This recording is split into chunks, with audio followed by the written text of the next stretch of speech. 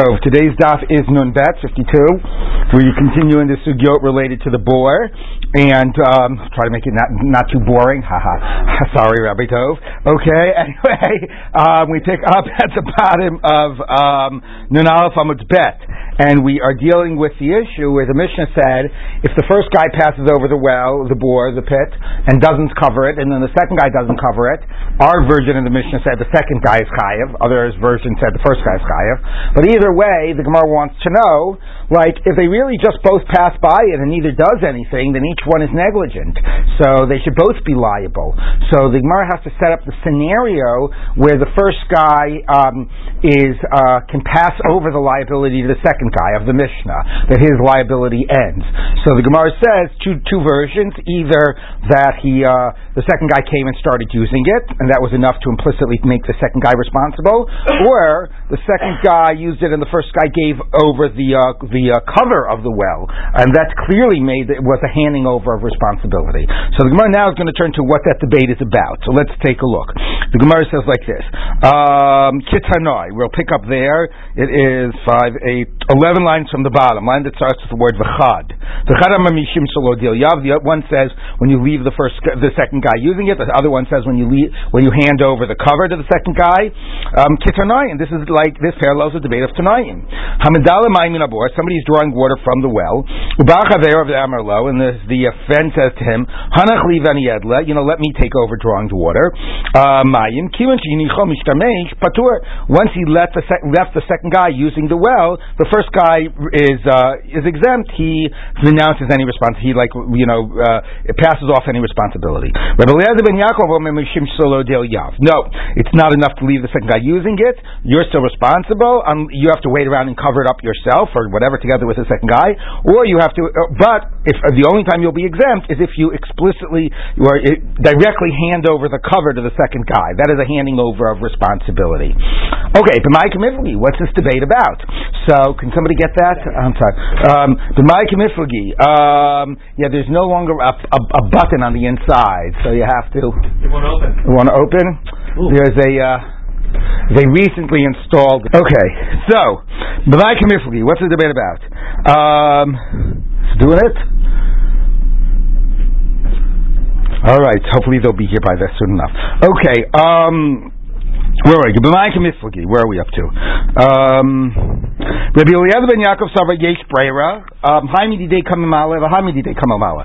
So Rabbi Eliezer ben Yaakov says there's Breira, which means I am using the well, so we both jointly own the well, me and Michael here. Well, when I'm using it, I'm using, so am I using Michael's part of the well when I'm using it? Or no, when I'm using it, I'm only using my part of the well, and when Michael's using it, he's only using his part of the well. So, well, using both parts. Well, that's what I mean. No, when I'm using it, I'm using both parts. I'm using mine and Michael's, because you can't distinguish whose is whose. That's the natural thing to say if you say Ein Breira. Or do you say Yesh Breira, which means that no, when I used it, I was using sort of my half of it, and when Michael uses it, he uses his half of it.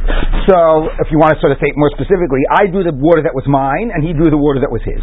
Okay? But it wasn't that we were sort of both always jointly drawing on using something that was both of ours.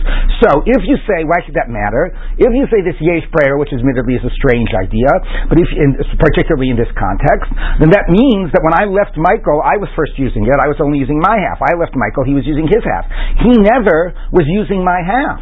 So there was nothing that ever made him take over responsibility for my half. When he used it, he was using the parts that he had rights to, but he never took over, he was never accessing the part that was mine.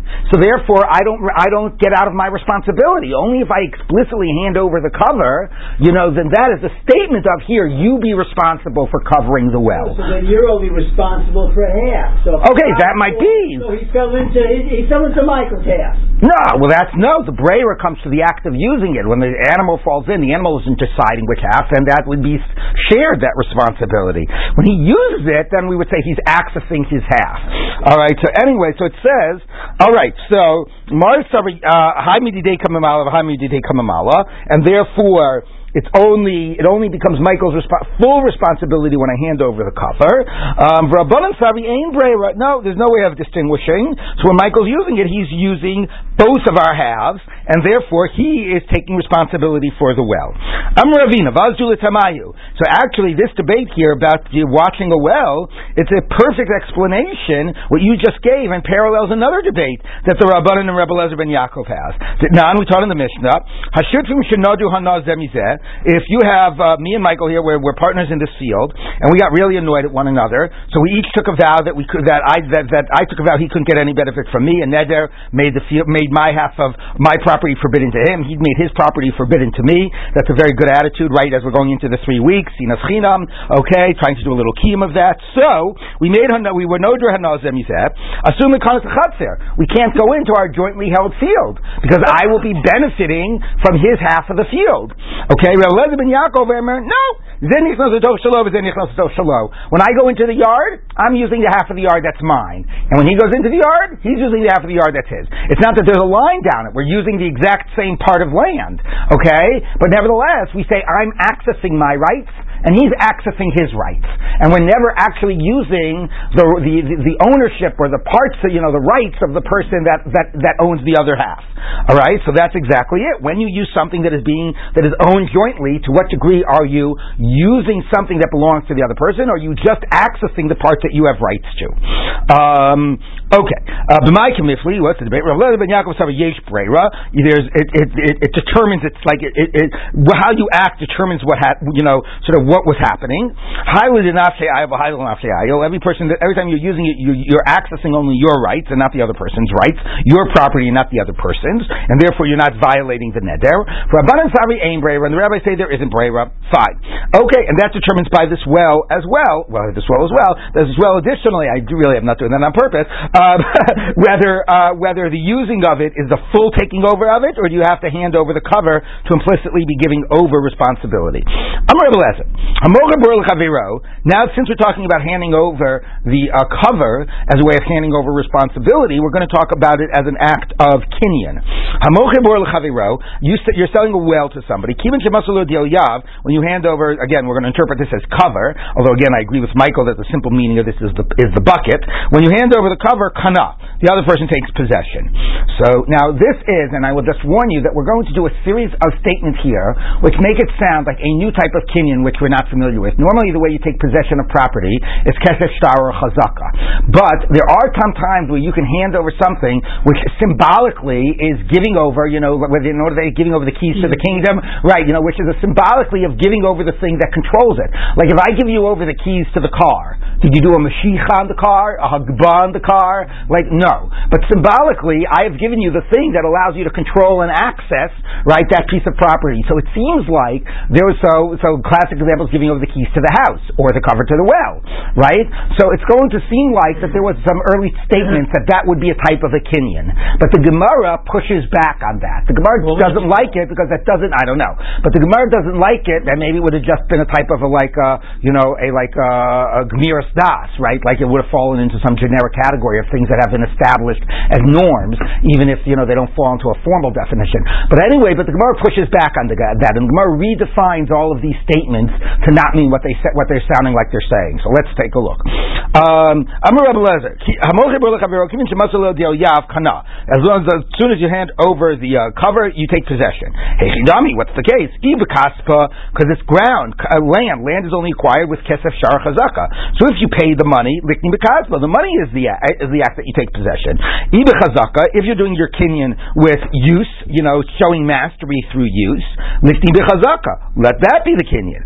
It should have said if it's a star, let it be the star. Anyway, what's the significance of handing over the cover? So the verse says, olam b'chazaka, fine. You went ahead and you did use it. So what's the issue of handing over the cover? In order for the kinyan to be effective, the act of kinyan, the seller has to say to you, okay, go ahead, do the act of taking possession, and then you'll pay, and then that'll take possession, right? He has to sort of give over the permission to do the act of taking possession. Once you handed over the cover, you don't have to say it explicitly. Giving over the cover is saying like, okay, I am now ready for you to go ahead and do that act of taking possession. So it's not really the act of taking possession, it authorizes you to do the act.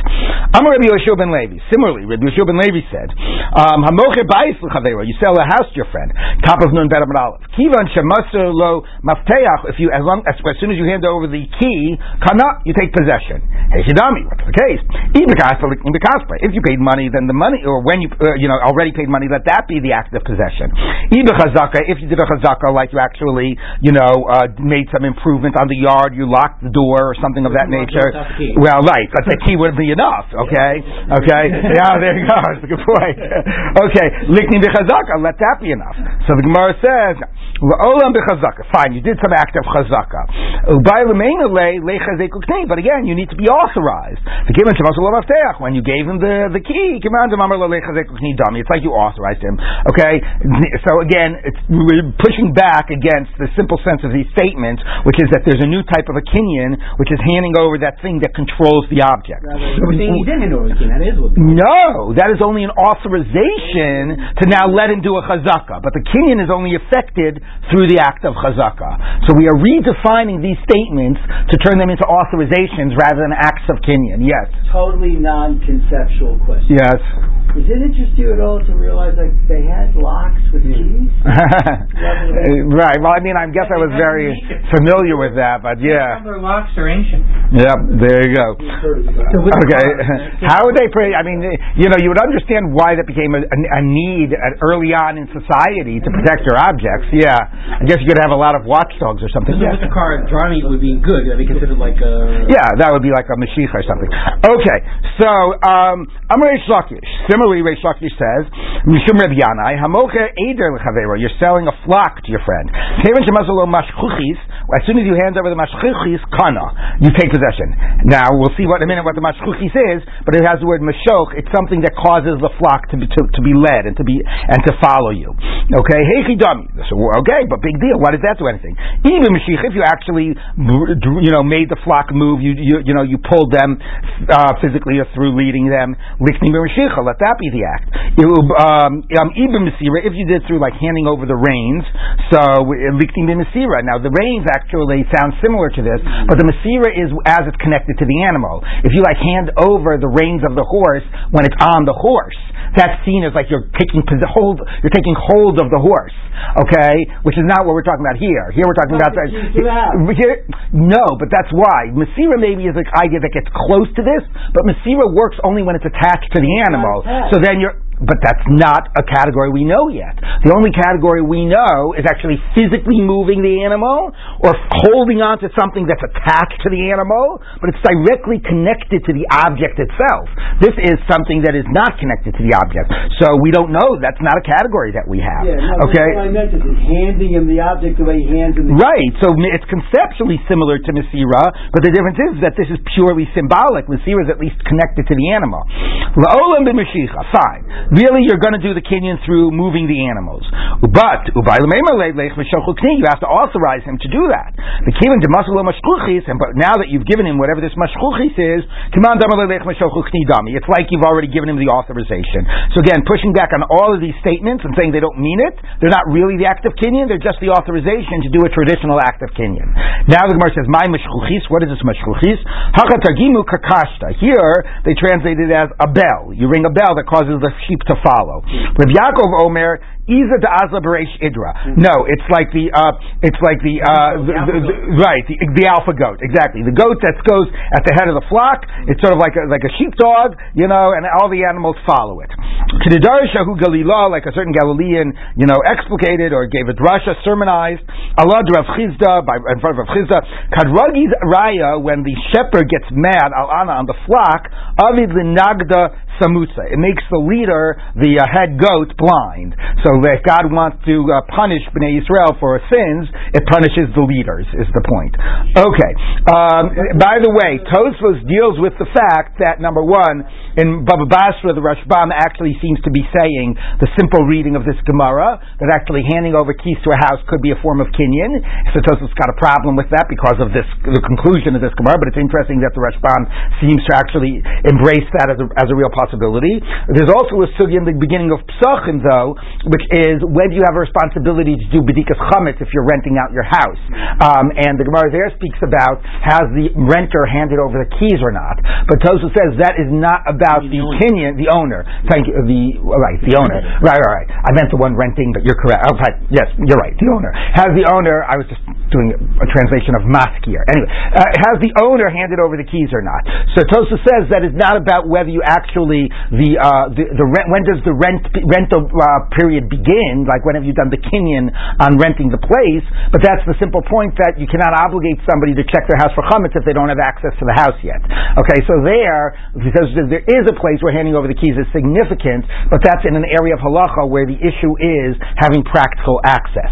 But Tosfos, but again, it is worth noting that A, another Gemara speaks also about handing over the keys, and B, that the Rashbam, at least in one place, actually speaks about this as a type of a kinyan, against the way the Gemara translated this to all just to be about authorization. Does it work the other way around? Like, let's say my lease is up, but I still have the keys. I have to give it back to the owner before he's obligated to check. Interesting. Probably. I mean, that could very well be, but I don't know. Okay. We noted it's a goat, right? What? We noted it's a goat. Yeah. So your point being what? Point being, that's what shepherds do. Like they have sheep, but right. they need one goat. I see. So the goat still done today. A goat is valuable because it acts as the leader of sheep. I see. Sort of like the idea of a sheepdog. So you're not having a sheep leading sheep. You're having a different type of an animal. You're having a goat leading the sheep. Right. That's what goats do. Right. Okay. Very good. Okay. Now the Gemara says like this. Kiso. Who is that? Is that one of the maintenance guys? Okay. We'll all just climb out the window if we can. Okay. So let's go on. Next Mishnah. Okay. Next Mishnah. Kiso Arishon Uba Sheni Mitzao Meguleh below Kisa. So we're back to the first and the second guy. Which guy is obligated? So the first one covered it, and then the second guy came, and somehow it got uncovered in the interim. Hasheni Chayev. So now the second guy, the first guy did his responsibility. So now, and the second guy, who's also the owner, now sees that it's exposed. So that becomes now it's fully the second guy's responsibility. I mean, Nebuch, he saw it, but okay. So the Gemara is going to ask, at what stage does the first one become responsible again? Like when he becomes aware that it's been exposed, or does he have to keep tabs on it? If he could become aware that it was exposed, is that enough? All right, but here we're not dealing with that. We're saying that the second guy saw it, so the second guy becomes responsible. He needs to prove that the first guy, that he actually covered it. Like the neighbor I covered it. And, that's an excellent question, which I remember I was once learning with, Chaim Seiman, who's a legal scholar, whatever, also, a serious Talmid Chacham anyway, and he was pointing out to me how, half of the law, cases in law, are not about like what the law is, but about like how do you establish proof about whether something happens or not, right? So exactly these types of questions are never asked, right? So exactly they're sometimes asked, Hamotz Michavel Avaraya, and so on, but you're right, like what level of proof does the first guy need to establish that he did the cover, and what level of proof do you have to prove that the first guy passed over and was present, and all those types of questions. Yeah, those are actually excellent questions. Okay. Immaterial after the second guy doesn't cover it? What? Doesn't it become immaterial after the second guy doesn't cover it? No, if the first guy covered it and the second guy didn't, the second guy saw it and didn't, then it's all the second guy's responsibility. But the second guy's now going to want to go back to the first guy and say, I don't believe you that you actually covered it. It doesn't matter. He used it afterwards. It was his responsibility to cover it. I want you to, but so what? I want you to see we're both responsible. Why should I pay the full thing? You were also negligent. I believe that you were here and you didn't cover it. I don't understand the question. You're the second guy. You don't want to be fully responsible. I used the well.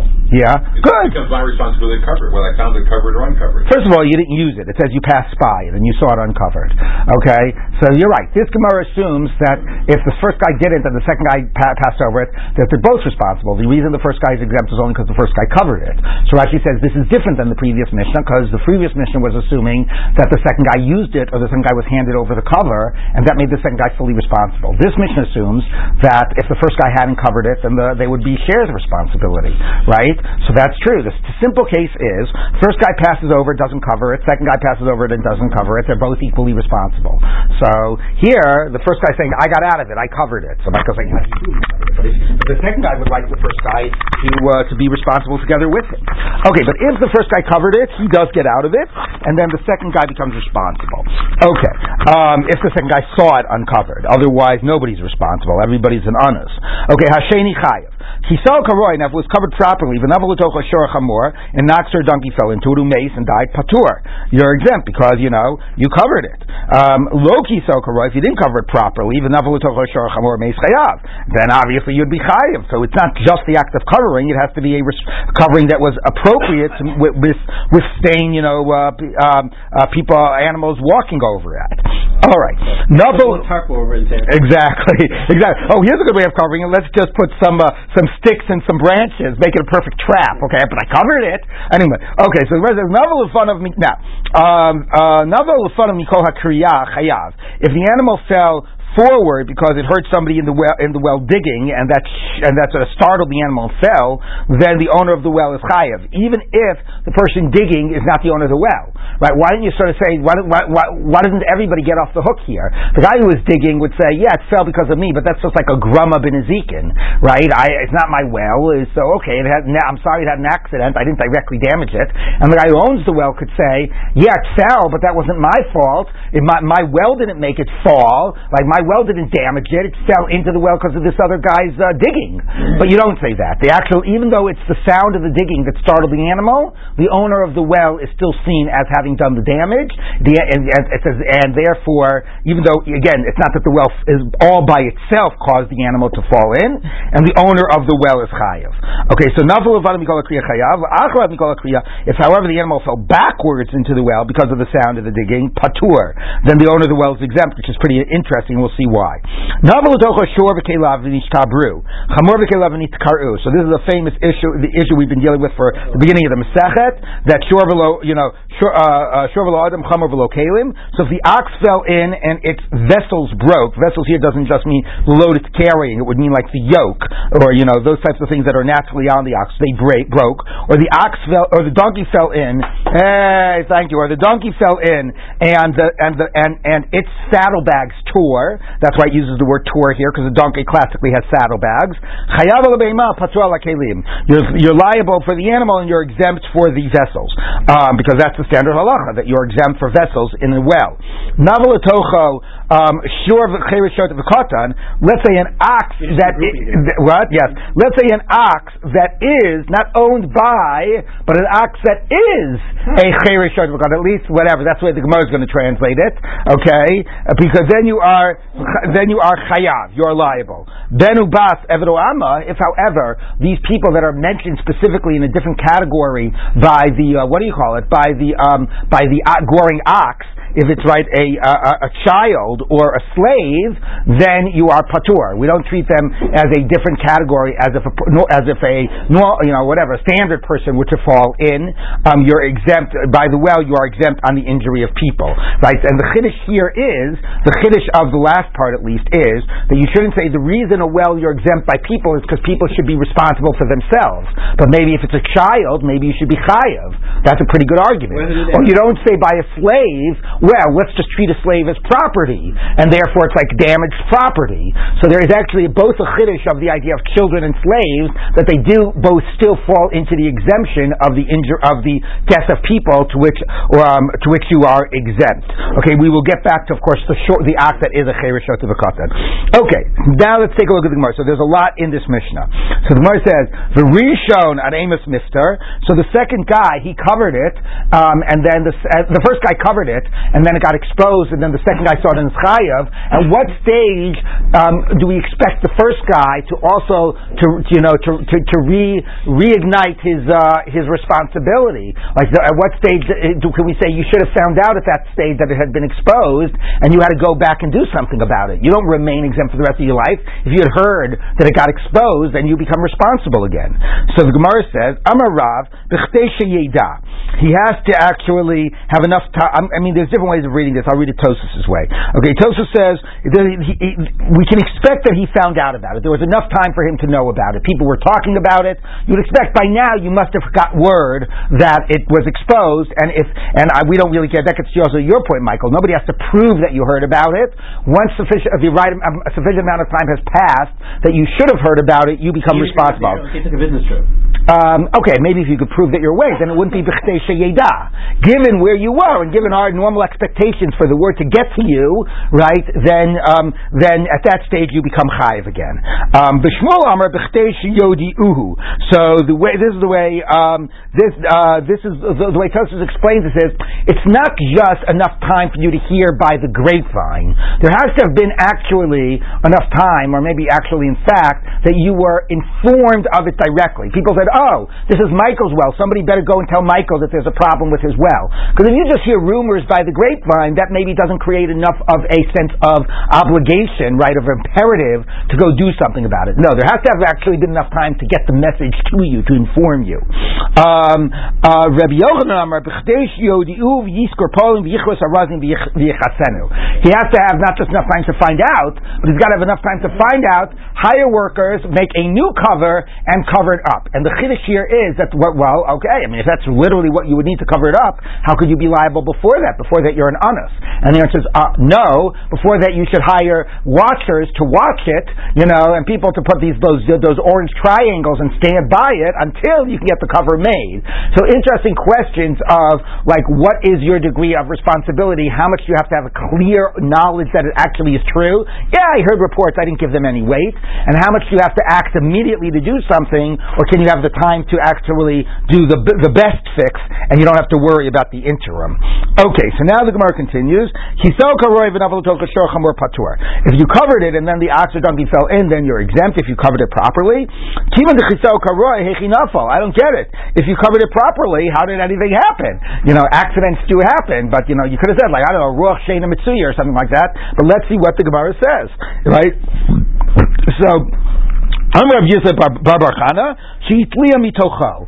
It rotted from within. Literally, it became wormy from within. Right? If you knew that it was rotting, if you put on some type of a thing that clearly was old wood or whatever, then it's not karoi. Or let's say you put on something that you knew would be good for a week, or you should have known, but that after a week might not stay firm after a week.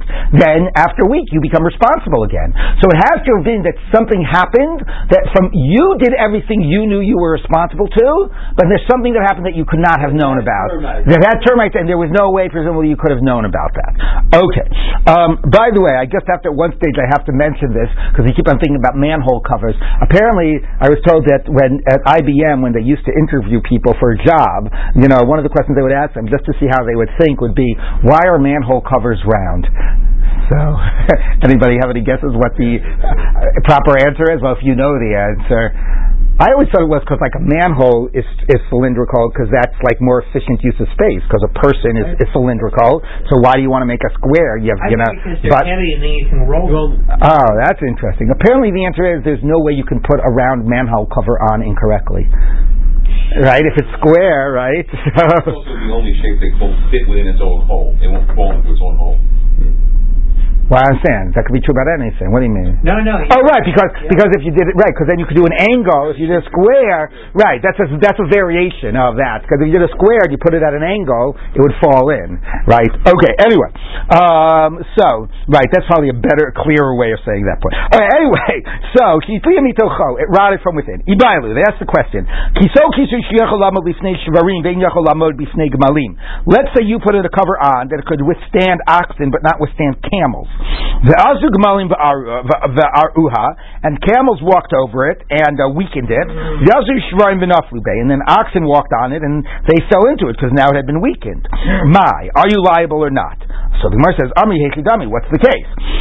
If it's an area in which camels are common, then posheahu. Then it's a negligence, and you should know a cover that can't withstand camels in a place where camels are present is not a good cover because I can expect that there will be camels and it'll get weakened, and then oxen will fall in. Okay, so posheahu. If it's a place that you normally shouldn't expect camels, anasu, then you did do everything you should do. You didn't have no need to expect that there would be camels. Lo, tzricha da'asu leprakim. Occasionally camels come. Mi'amrinan kivin da'asin leprakim. Since they occasionally come posheahu, you're negligent. You should have anticipated that it'll eventually happen. Odioma, what do we say? Kivin da'hashim yasleka. They're not here now, and you don't have to sort of anticipate, unusual occurrences, even if they do happen occasionally. So then, anasu, you're an honest. Now, I do have to tell you that I do understand the question, but I don't understand why it's different than any other question of what constitutes karoi. Because normally, right, the Gemara has a concept of like a ruach mitzuya and a ruach she'ein mitzuya, and degrees of how common something is. So, let's say you said, if camels never come, then that's like a total ruach she'ein mitzuya that's in the category of anas. If they sometimes come, that's somewhere between ruach mitzuya and ruach she'ein mitzuya, right?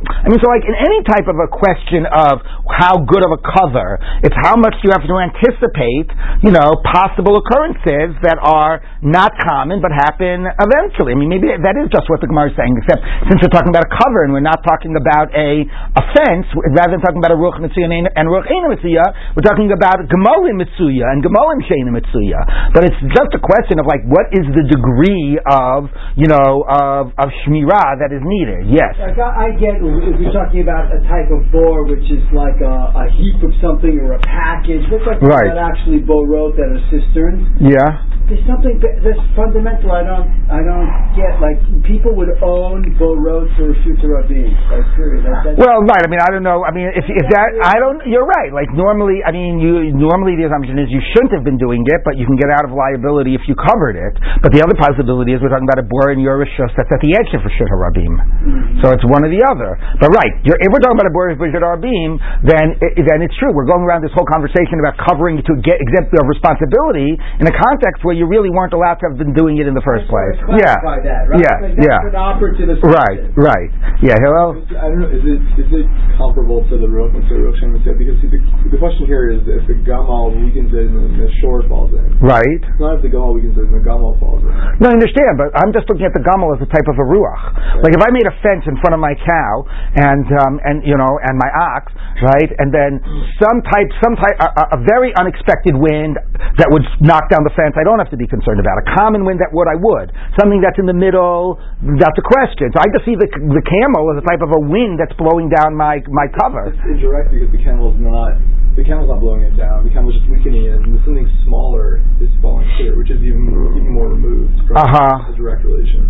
Maybe, right. I still don't exactly see it, and if an uncommon wind came and it weakened the fence enough that now my ox could break through the fence. Right.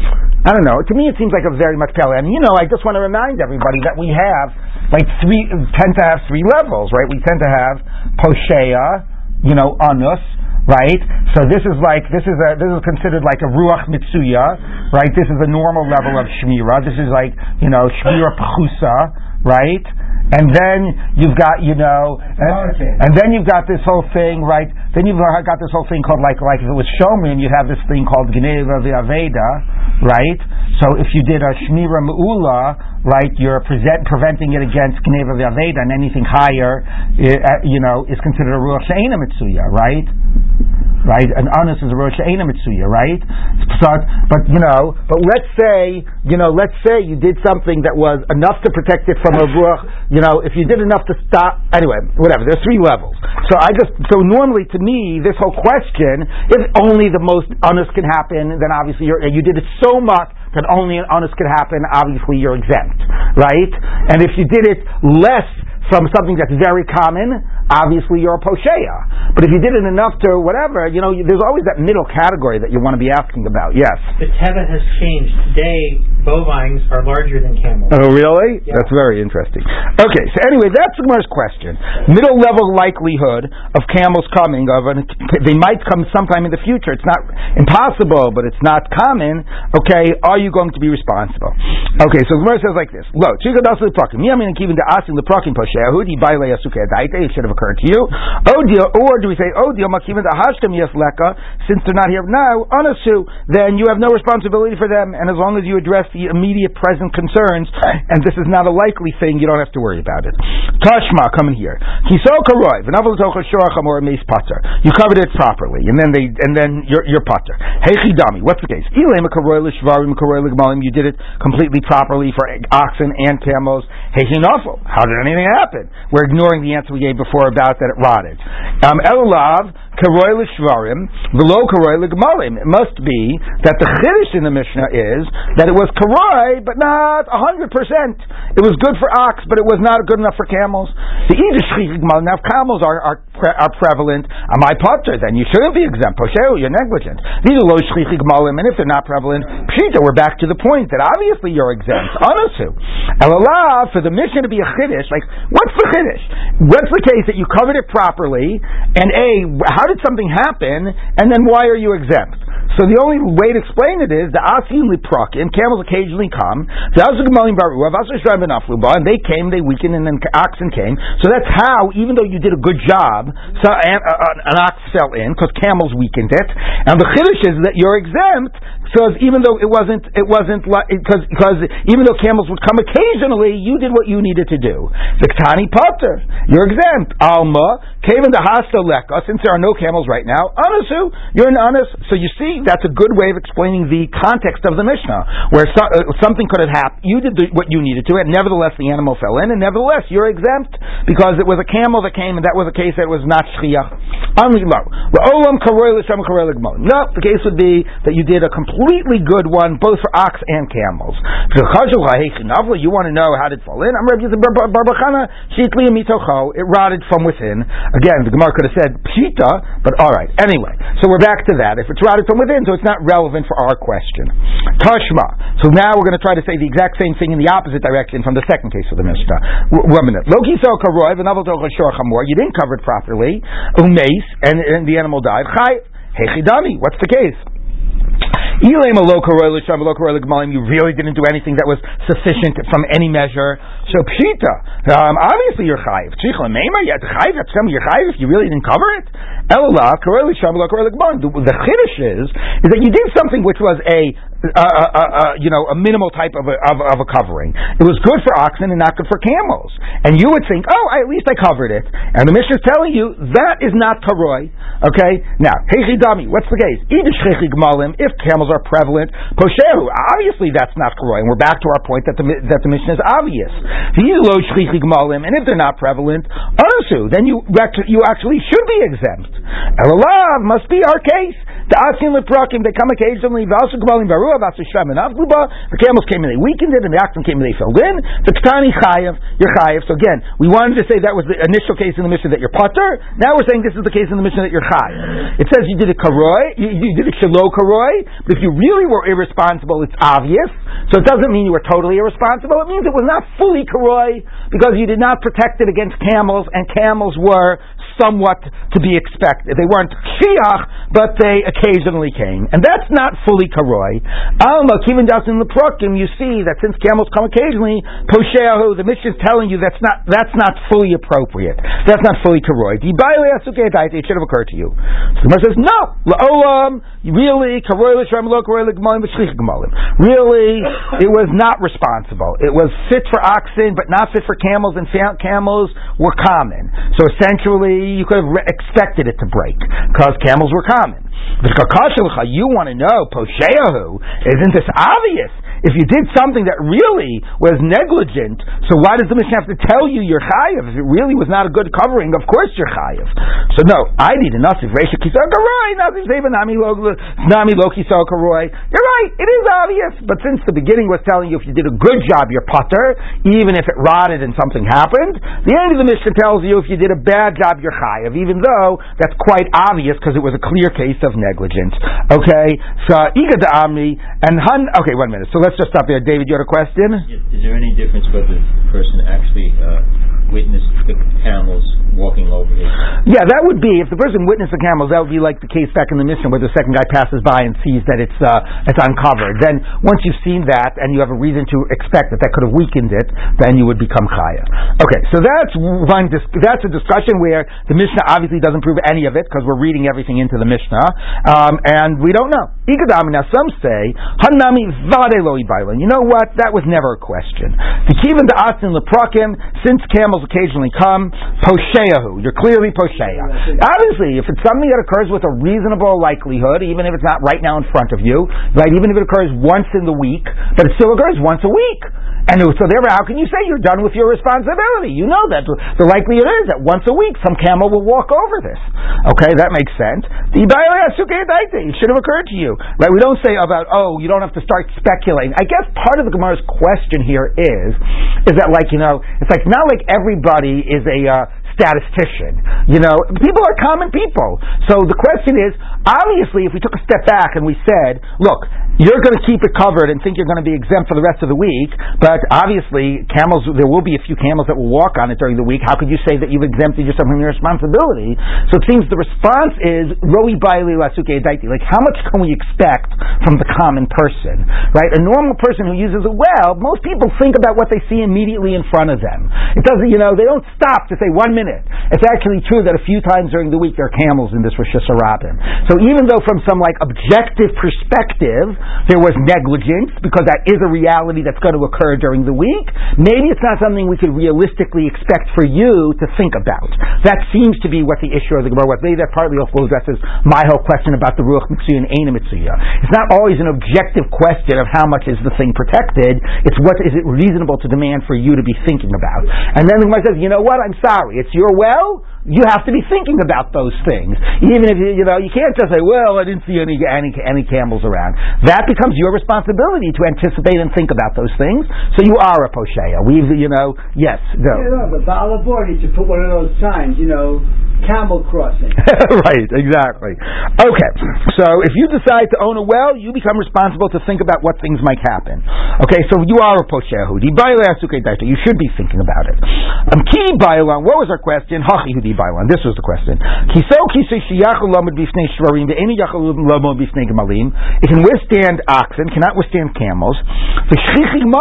And camels are common, so you are clearly negligent. You're not just negligent for camels, you're negligent for oxen, right?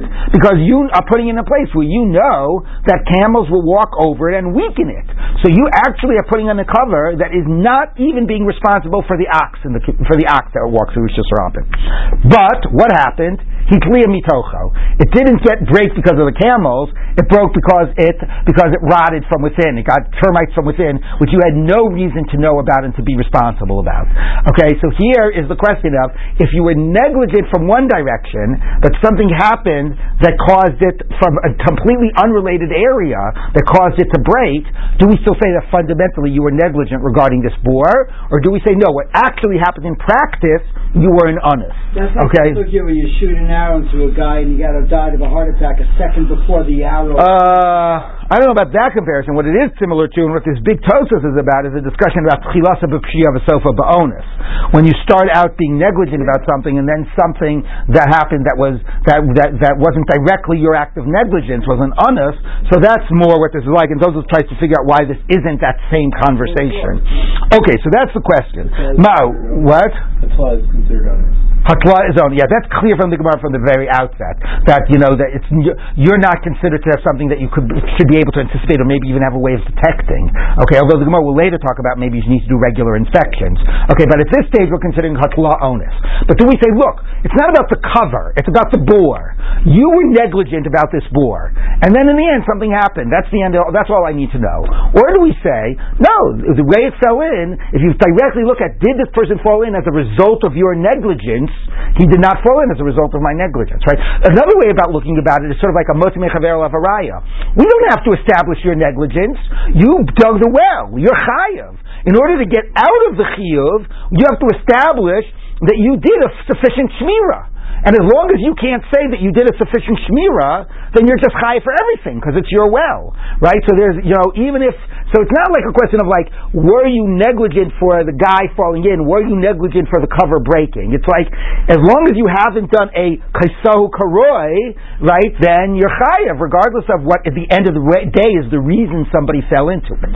Alright, so anyway, that's the question. The person fell in having nothing to do with where your negligence laid in terms of the covering. Okay, so what do we say? Because you were negligent regarding camels, that translates as negligence by the rotting. It's not real negligence, but once you were negligent, you're liable, even though the rotting had nothing to do with your negligence. Or do we say, we don't say because of this, then that. We say at the end of the day, no, if actually it broke having nothing to do with your negligence, you're exempt. So, Tashma, come in here. Now again, we're going to try to prove it from the Mishnah, where the Mishnah doesn't say any of this, and we're going to try to read it into the Mishnah. Kisel karoi, you covered it properly. Okay, and an animal killing, you're exempt. I'm a Rabbi, it rotted from within. Now we're going to question that statement. What's the case?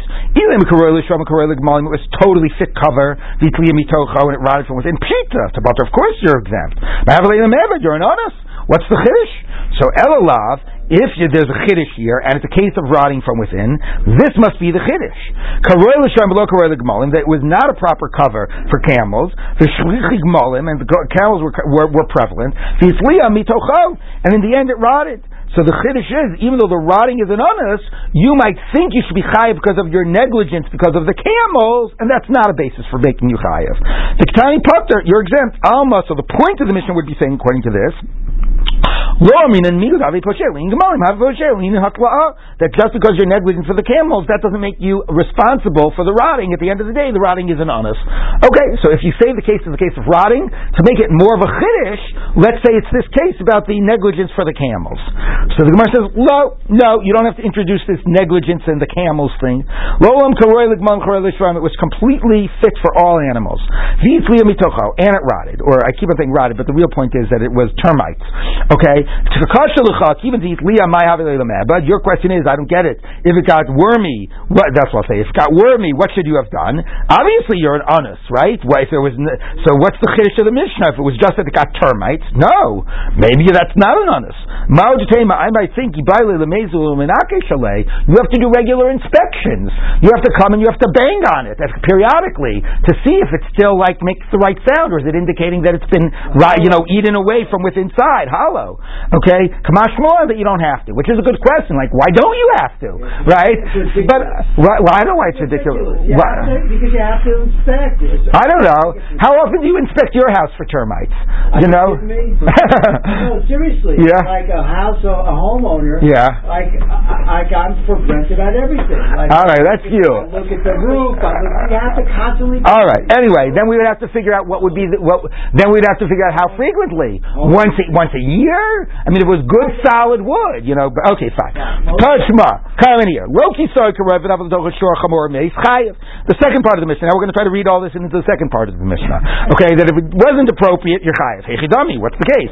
It was obviously not an appropriate cover. You have to tell me? Obviously, you're negligent. Elalav, so that the end of the Mishnah should be a chiddush. We must say the case is that it was fit for ox and not for camels. And if camels are common, again, we're back to the obvious point that obviously you're chayiv. It's obvious negligence. And if they're not common, then obviously, then why should you be chayiv? You're not negligent. It must be that camels are prevalent, but there's still a chiddush. What's the chiddush? The chiddush is the shchichik malim v'itliya mitocha, that it got wormy. V'ktani chayiv. So if it's telling you if you didn't do it appropriately, you're chayiv, for that to be a chiddush, let's say that's our case, okay? That you were negligent for camels, and camels were prevalent, but in the end it got wormy, and the chiddush is that's considered not a sufficient cover. You see, you say because you're chayiv for this, you should be chayiv for that. Once you were negligent, you're chayiv across the board. But says, no, that's not necessarily what the Mishnah is talking about. The Mishnah is talking about that it was that it was not fit for camels. V'shchichim malim and gemalim are common. The azuk malim v'aruah v'asusham v'nafluba, and the camels weakened it, and the oxen fell in. Okay, and then the whole thing is obvious because you were negligent, because you could have expected all of that. You're saying that's obvious, poshehu, you were negligent. No, I did not see Reisha kisal karoi, not see sefer nami lo kisal karoi, because in the end we talked about a case of a fit cover, we talked about a non-fit cover, but the end of the mission does not have to be a case of a chiddush.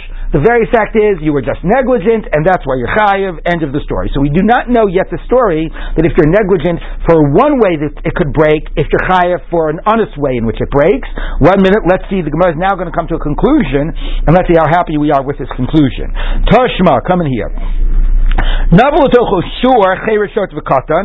we are going back to going to go what the end of the mission was. An ox that is a cheresh shota or a katan ox.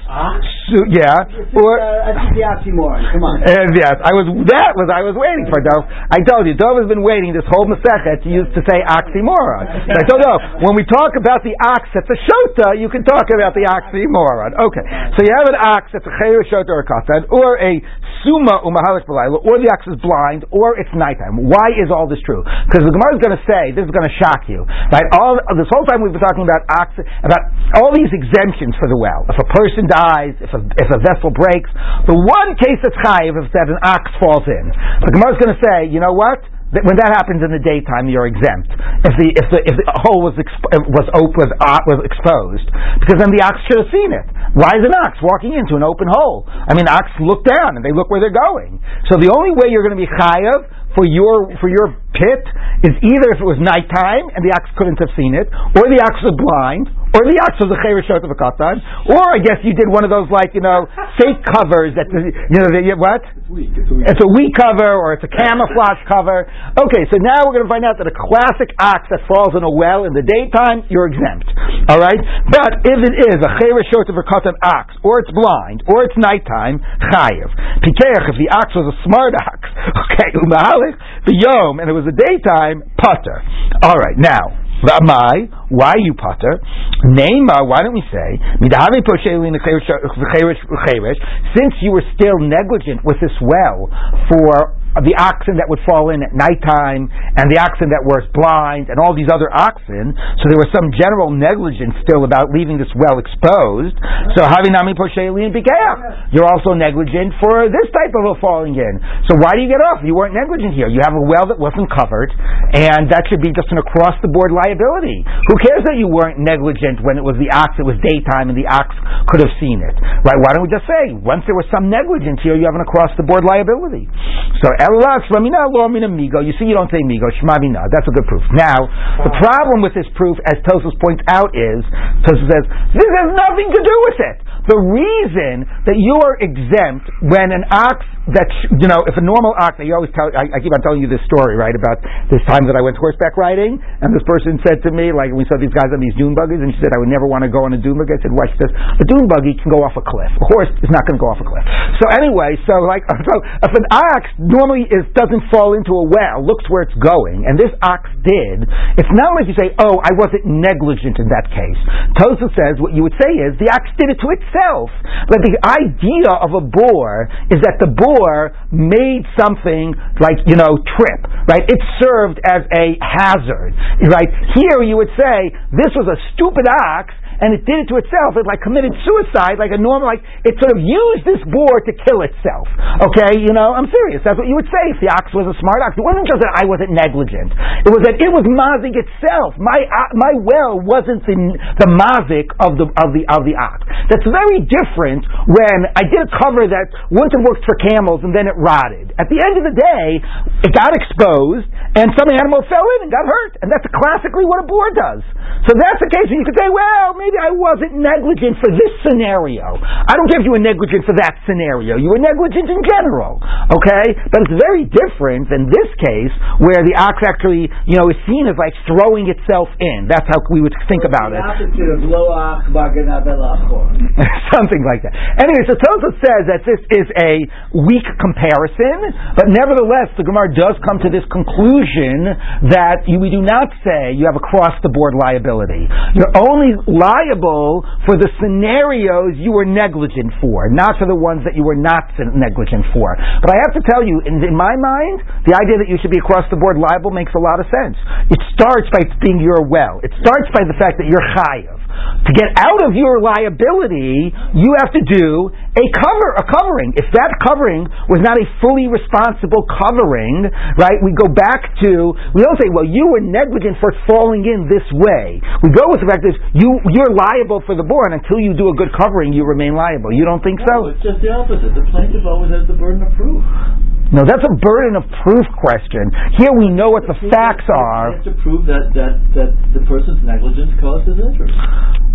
Right, but what I'm saying is that if the narrative began with you didn't cover the well, then it would be a question of, were your negligence of not covering the well lead to this person's injury? But the narrative doesn't begin there. It deals with digging the well. Then does that create a strict liability of everything that happens in this well until you have completely neutralized its danger? That, I see that there's a good way of thinking about that. You've dug it, you have strict liability until you've neutralized it. Right. If I can prove that you did not do enough inspections and it was rotty. Right. No, but that's when your lack of inspections is connected to what happened. Right. But here we're saying whether it's connected or not connected. Can we say you have strict liability until you've neutralized the danger? So you